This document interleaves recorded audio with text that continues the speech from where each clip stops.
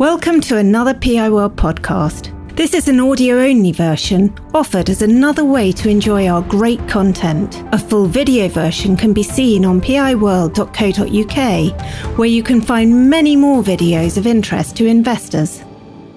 Good morning to everyone in the room here in London. We're delighted to be joined by a number of folks in the room. The sun is shining, so it's great. And welcome to all of our people online that are listening into the hybrid presentation this morning. Delighted to be presenting a positive set of results from Ewens Group this morning. My name's Andy Thorburn. I'm the CEO here, and I'm pleased to represent the great work from the company and all of the team in exceeding board expectations for 2021. As is our tradition, Peter, our CFO, will take us all through the detailed numbers and give a briefing on that. And then I'll be pleased to talk about some highlights for 2021, but also most importantly is a little view of the future, which I think is always interesting this time of the year, and give you an idea how we expect to perform in 2022 and beyond. So without further ado, Peter, over to you, sir. Thank you, Andy. Good morning, everybody, and happy St. Patrick's Day. We're going to start on slide 4, which is the financial highlights. So, as Andy said, in summary, the results for the year to December 2021 reflect improved momentum. A strong set of results coming in above our expectations this time. All the key P&L metrics, including revenue, recurring revenue, adjusted operating profit and earnings, moved ahead strongly against 2020 and also showed good growth against the pre-COVID 2019 year as well. So revenue was up by 6% to 268.2 million, with recurring revenue 4% up to 104.8 million. Group operating profit was 11% up on the headline adjusted numbers. Just as a reminder, that's where we expense all of our development costs as incurred. And we're pleased to report good progress on the operating margin too, up to almost 26%. Cash generation was temporarily weaker as expected, with 2021 skewed by the reversing out of the 7.3 million VAT payment holiday, which had benefited 2020. So a 14.6 million swing year on year. Despite that, we ended the year with net cash of 64 million, which represents a 21% increase on the comparative period. Adjusted earnings was 10% higher at 56.1 pence, and we returned to a double-digit growth rate in the dividend, with a total dividend of 35.2 pence, continuing to deliver on our long-term track record of increasing returns to shareholders, reflecting our robust balance sheet and our confidence in the underlying medium-term prospects for the business.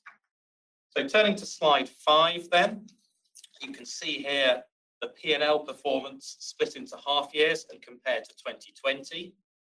There's a little bit more in the slides that follow on revenue and segmental performance, but in summary, we recorded a stronger second half in making good progress at top and bottom line. The results included a strong performance from the Pinnacle business, which contributed 7.4 million to revenue, boosted by stepping up in providing the scale technology to support the vaccination programme in England. While continuing the level of investment in our technology programme, the capitalisation of development costs continued to trend down as we focused our teams more on projects improving customer experience, and we also further tightened our internal criteria for capitalisation. So as a result, with the amortization overall being slightly higher and in the absence of any exceptional credits, unlike last year, reported profit before tax was just slightly lower this time around. Tax was close to the statutory rate for the period at 19.1%. Reported earnings moved back a little, consistent with profit before tax, whilst adjusted earnings grew by 10%. Looking then at the segmental performance on slide 6, starting here with EMIS Health, which provides core software to the NHS. Revenue here was up just a touch on a comparative which had been boosted in 2020 by higher than usual hardware sales, resulting from the need for rapid deployment of mobile working solutions, particularly during the first lockdown. The richer sales mix that we have this time around helped to deliver a 5% increase in adjusted operating profit. In EMIS Enterprise, our private sector and consumer-facing business, here revenue was up by 17%, just over 60 million. reflecting an improved market and also a relatively weak comparative period, which was more affected by COVID-19 lockdowns. With a segment continuing to focus on executing in the areas of patient-facing services, data and analytics, and pharmacy, including Pinnacle, adjusted operating profit increased by 21% to 18.9 million, and this now represents over 40% of our group profits overall. We increased the adjusted operating margin to 25.9%. That's up 125 basis points on 2020, helped by that richer sales mix, while at the same time not holding back on our investment programs. Staff costs were 9% higher than in 2020, reflecting higher package and reward levels for an increasingly skilled and in-demand workforce. And we also absorbed additional costs associated with the technology transformation program, including Microsoft and AWS. The table on the next slide, 7, gives some more granularity on our revenue split and also the split between recurring and non-recurring. So we reported good balance in growth between recurring and non-recurring, recurring revenue moving forwards at a consistent 4%, and a 14% increase in non-recurring revenue, driven by a return to more normal levels of projects and new business implementations. There's more detail on the slide, but in summary, that growth was spread across all revenue categories, with the exception of hardware. Hardware fell back to a more normal level of demand after that spike caused by the early months of the pandemic in the comparative period. Overall, looking at our revenues, we'd expect similar levels of growth in 2022, noting that not all of the one-time revenues in Pinnacle are likely to repeat in the year ahead. Okay, turning to slide 8, which is the cash flow. Our adjusted cash from operations here, which is before any exceptionals, but having absorbed all of our development costs, that was lower at 46 million, with working capital movements behind the temporary reduction. So in particular, as we've seen, the working capital performance reflected the 7.3 million of COVID deferred VAT payments this time versus 7.3 million of benefit in 2020. If you exclude that, working capital was actually positive in 2021 overall, with an improvement in the debtor position from the half year coming through as expected. Business combinations here relates to 2 million of deferred contingent consideration for the Pinnacle acquisition. CapEx continued to be tightly controlled at 2.3 million, and we also spent 2.4 million in acquiring shares for the EBT to satisfy share scheme awards. Tax payments were lower than in the 2020 transitional year, as we're now on a real-time corporation tax payments regime. Overall, therefore, we reported a net cash inflow for the year of 11 million, taking the year-end balance to 64 million. Slide 9 gives the balance sheet summary. So headlines on here: strong balance sheet maintained with no debt and renewed banking facilities, which gave us 124 million of liquidity at the year end. Since then, of course, we've used around 20 million of that firepower in the cash acquisitions of Edenbridge and 14 Fish, which Andy will talk about in a moment. 2 other points just to highlight here on the balance sheet. With that strong deferred income balance maintained, we continue to run with net negative working capital overall as a business. And within other financial liabilities, there's the final 2 million contingent consideration for Pinnacle, which we'll be paying out shortly, given its excellent performance. And finally, looking a little bit further ahead on slide 10, with some of the trends that we see affecting the numbers going forwards. Starting with staff costs, these are likely to reflect the higher inflationary environment that we see currently, with broadly steady staff numbers overall. Development costs, we'd expect to see capitalisation and amortisation continuing at similar rates. Share-based payments, dependent on projected performance. The current guidance here is for this to be consistent or maybe a little higher than in 2021. With regards to the tax rate, the P&L charge will remain very much in line with the statutory rate, so 19% for the year ahead, before an increase coming through from April 2023. Cash CapEx may be a touch higher in 2022, with a little bit of deferred cash payments from the back end of 2021, and also investment in technology. That will flow through also into other operating expenses as well. From a working capital point of view at this stage, we'd expect to be close to neutral for the full year overall. And dividends, our proposed dividend would result in £11 million payment to be made in May. For our two post-year-end acquisitions, there's some guidance here on the historic financial performance, and we're looking forward to them doing well under our ownership. From a consideration point of view, it's all cash, with a deferred element on Edenbridge only, which will be payable based on performance over the next couple of years.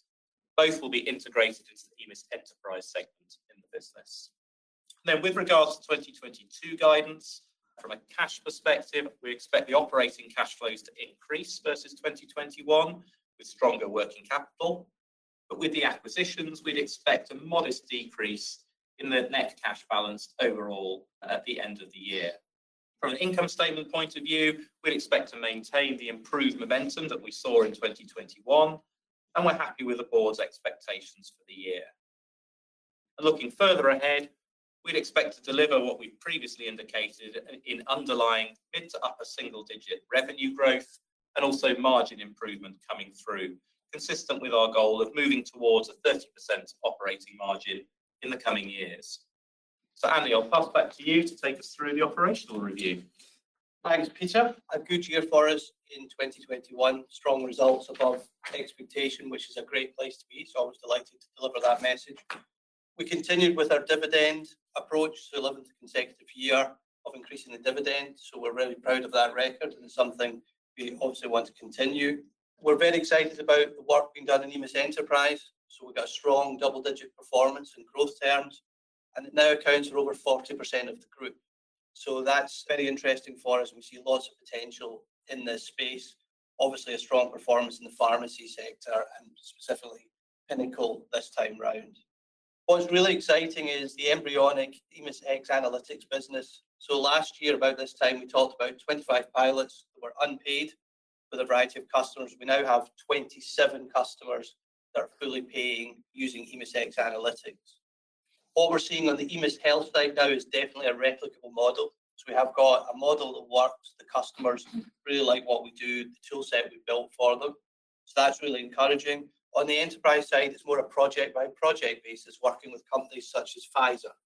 And we're really pleased with the engagement, and we'll talk a bit more about that later on. We're also excited to complement the good organic work with a couple of acquisitions so far this year. So Edenbridge and the brilliantly named 14 Fish. My career is now complete, having bought a company called 14 Fish. And just an interesting anecdote, they were thinking of calling it 23 Lobster. So I'm not sure which is better, but anyway, 14 Fish it is. So pleased to bring that into the portfolio, and we'll talk a bit more about those two acquisitions shortly. We also continue to be developing capability for the integrated care systems that are emerging in England. That's very important, and interoperability is incredibly important, as is the data that moves across these different care settings. Again, another EMIS-X Analytics play for us. So delighted with progress there. And then finally, and we've thanked the Pinnacle team at least 20 times, but the 100 million plus COVID vaccinations from that team, just absolutely brilliant. And the approach with the traditional EMIS team and the Pinnacle team, really proud of what they've done. So moving to slide 13, this is really just a summary that our investment in new technology continues. We've highlighted a few themes here in the darker colour headlines. So integrated care, clearly. Data integration, incredibly important as we think about ICS and we think about the requirements across the home nations, Scotland, Northern Ireland and Wales.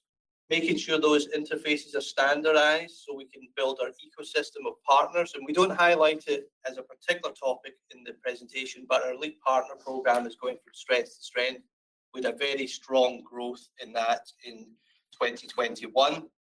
Data-driven customer service, so more self-serve for our customers, using the ServiceNow platform that we invested in a couple of years ago as part of our internal efficiency upgrade. That's going really well.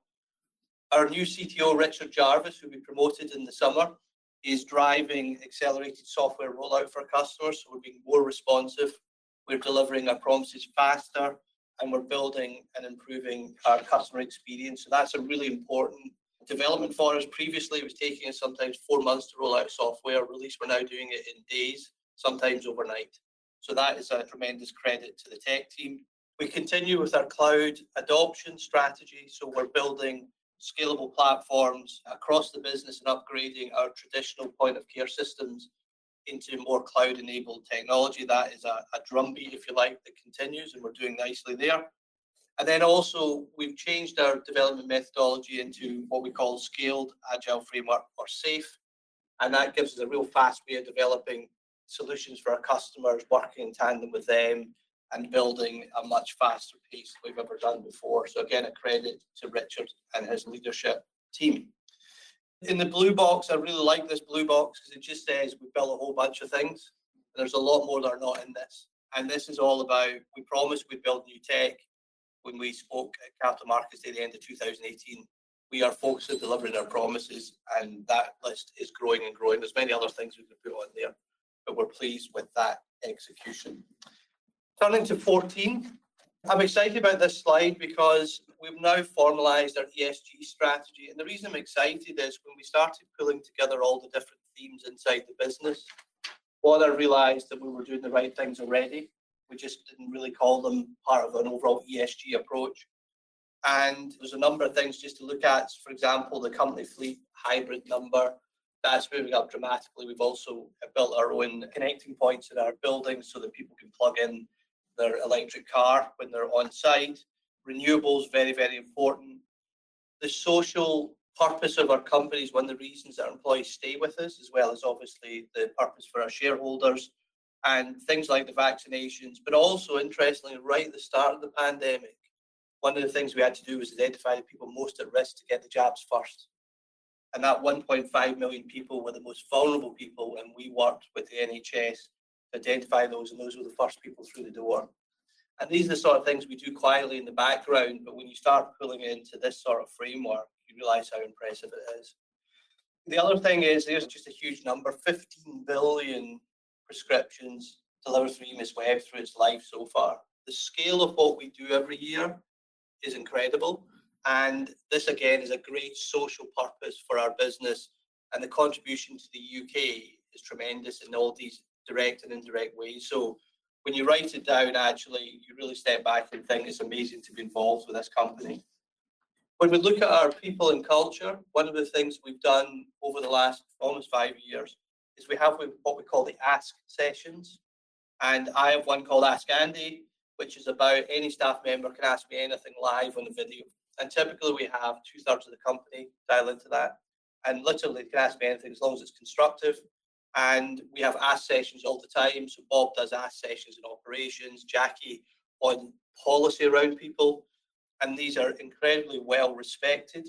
We never mislead our team. We tell them straight. And the only things we don't talk about are things like acquisitions, which we're not allowed to, or results, obviously, in a quiet period. But these are very powerful forums. We've been doing these for many years. And during pandemic, we actually had guests from the outside to talk to our staff, talking about lockdown, with Dr. Sarah Jarvis talking about how your mental health is during lockdown. So these are very powerful, and it's called the Ask series, and Peter is involved in them all. The GXT, the senior team are involved in those, so that's exciting. We're also, our internal employee engagement metrics are up every year since I've been here, up to the right, and that's driven by great engagement from our HR team.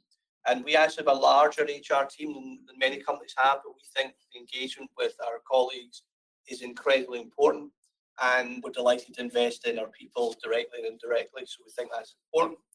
And also we have programs such as mental health first aiders where we train. That was not a response to COVID. We had that in place before COVID, and that's another, if you like, social purpose or benefit to being part of the EMIS community. So we like that. One of the big things that we believe at GXT is about getting the gender pay gap resolved, and we've delivered 16% improvement in that since we focused on that in 2018. We started that. Jackie drives that, but that is a commitment from Peter, myself, and all the senior people. We are absolutely passionate about doing the right thing. We've been doing that for many years. That's very, very important. And then on the governance side, just a one throwaway line, 99% of people trained in governance policies, and the 1% will be people who probably just left or sick or whatever. But we have got compliance programs. We have training every month that we have to do. So I've got 2 courses to finish by the end of March, and everyone else. So we all do the same thing. So very important. We're now starting to draw up some ambitions about our ESG objective metrics. We don't have a detailed plan yet on carbon neutral by 2030, but we want to do that. We're starting to think about scope 3. That's the next thing that's on our agenda, to try and figure out how that works. I think many companies are kind of wrestling with that one. How do we deal with that? We've got a specific program on employer of choice, which is about providing the best environment for you to work in, flexible working arrangements, obviously good compensation, but it's not just about compensation, it's about our culture and the way we interact with each other. That's really, really important, and many other things. So lots going on in ESG. We had a great recommendation for one of our shareholders 2 years ago to form an ESG committee. We've done that, and Susie Foster, one of the senior team, she chairs that. She is passionate about ESG generically, but we are, and it's now becoming central to our decision making.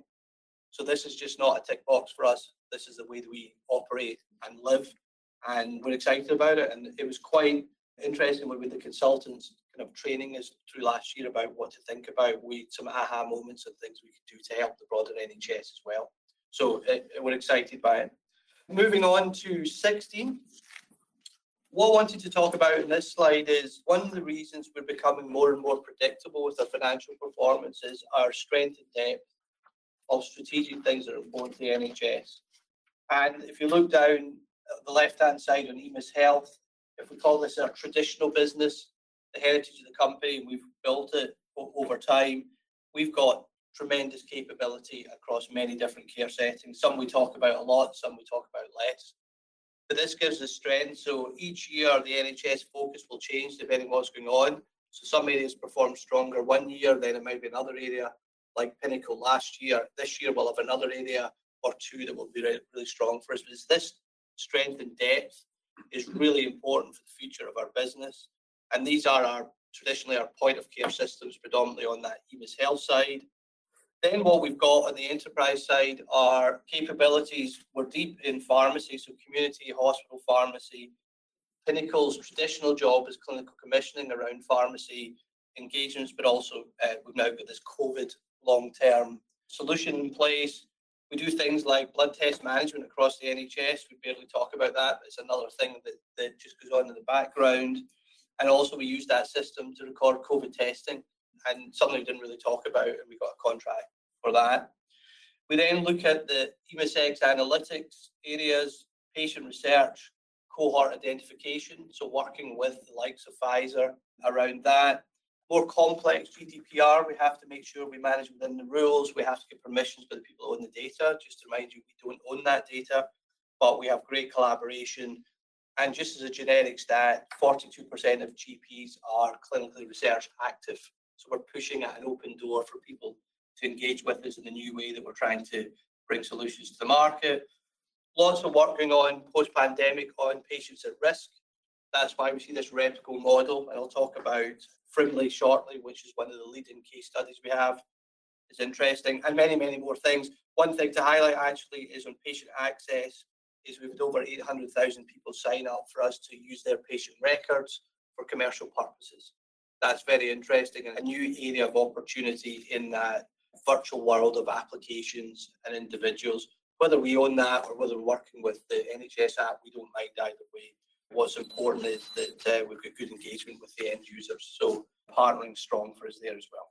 If we move on to 17, I've picked up a few of these on the way through. There's new opportunities turning up on a regular basis. My favourite one I would like to mention, just because I can say the title, is GP CPCS.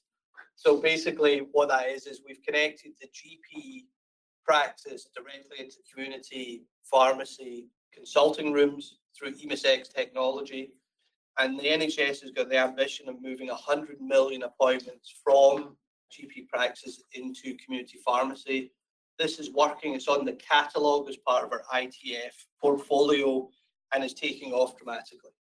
So this is another use of EMIS-X technology, breaking out into new tech from our traditional EMIS web desktop. So a really interesting one and wanted to highlight. One thing to highlight on the health and research analytics is the use of AI tools, third-party AI tools that are approved to be able to search through the 1.5 trillion healthcare data points we have in EMIS-X analytics. And we're partnering, and the big program we talked about a year ago, I can tell you was with Pfizer. We worked with a program with them to identify people at risk for an area that's of interest to them. And we also have fed those results directly into the GP workflow. So that gives a real 360 on the patient. So that's interesting. Moving to 18, probably more for reading afterwards, but just like to highlight two things. One is we definitely have this replicability happening now in NHS England, and Frimley ICS is a leading example where the quote from our customers is a game changer. So this is using our tool set we built specifically for healthcare analytics to look at the demands on primary care, understand what's going on in their geographical region, and then have appropriate local driven response to that. That's really, really exciting. They are a massive advocate of EMIS-X analytics, and we really like the work that we've done in partnership with this customer. And it's a credit also to our team out there to have worked very quickly to build this solution. So really good.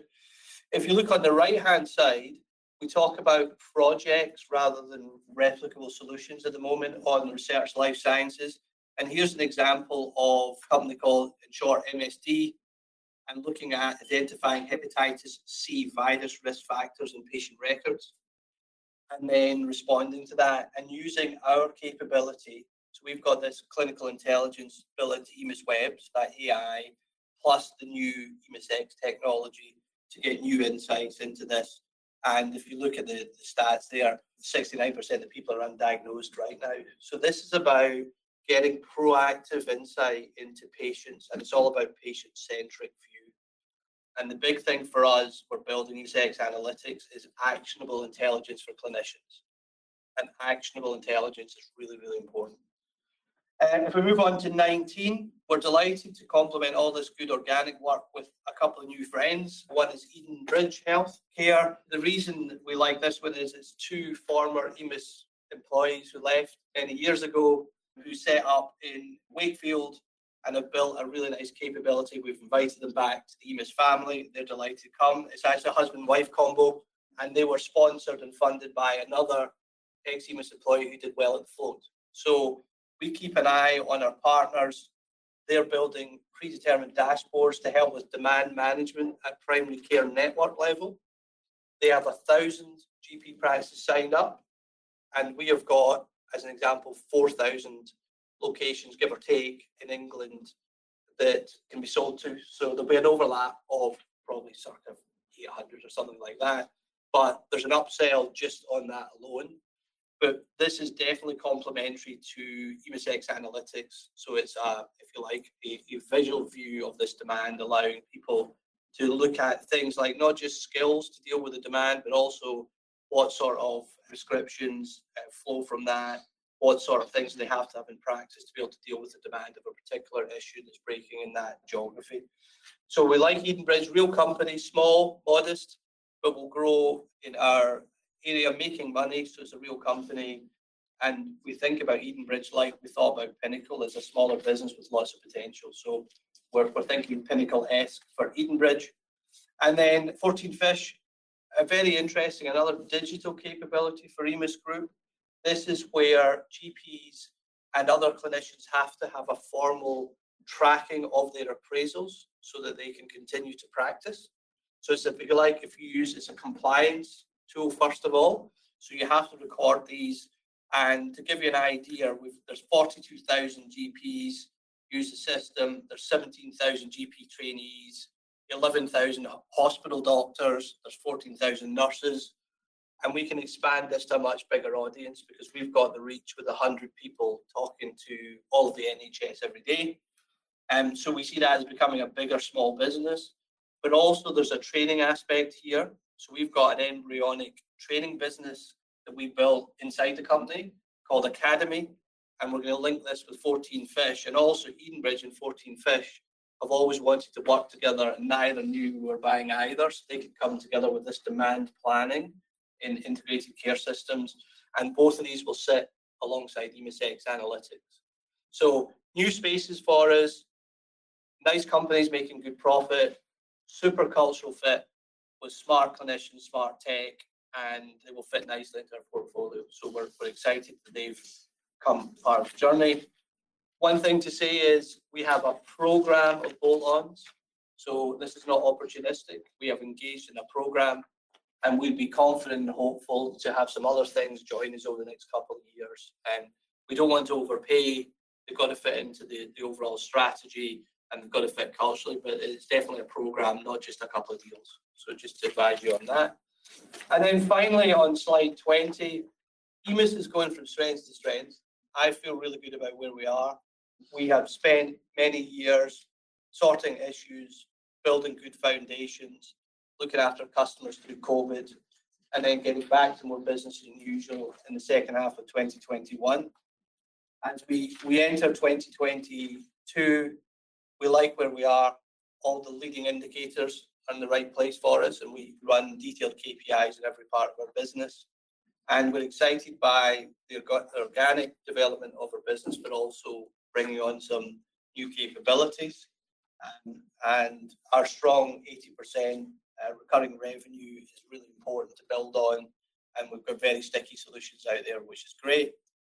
We continue on the EMIS-X journey, and that is our shorthand for our technology refresh program. Two ways to think about this. On the EMIS Health side, it's about efficiency and modernization of some of the systems we've had for some time. Continues to go well. And on the enterprise side, it's about growth with EMIS-X analytics. But that also drives into EMIS Health indirectly as well. So that's the way to think about it.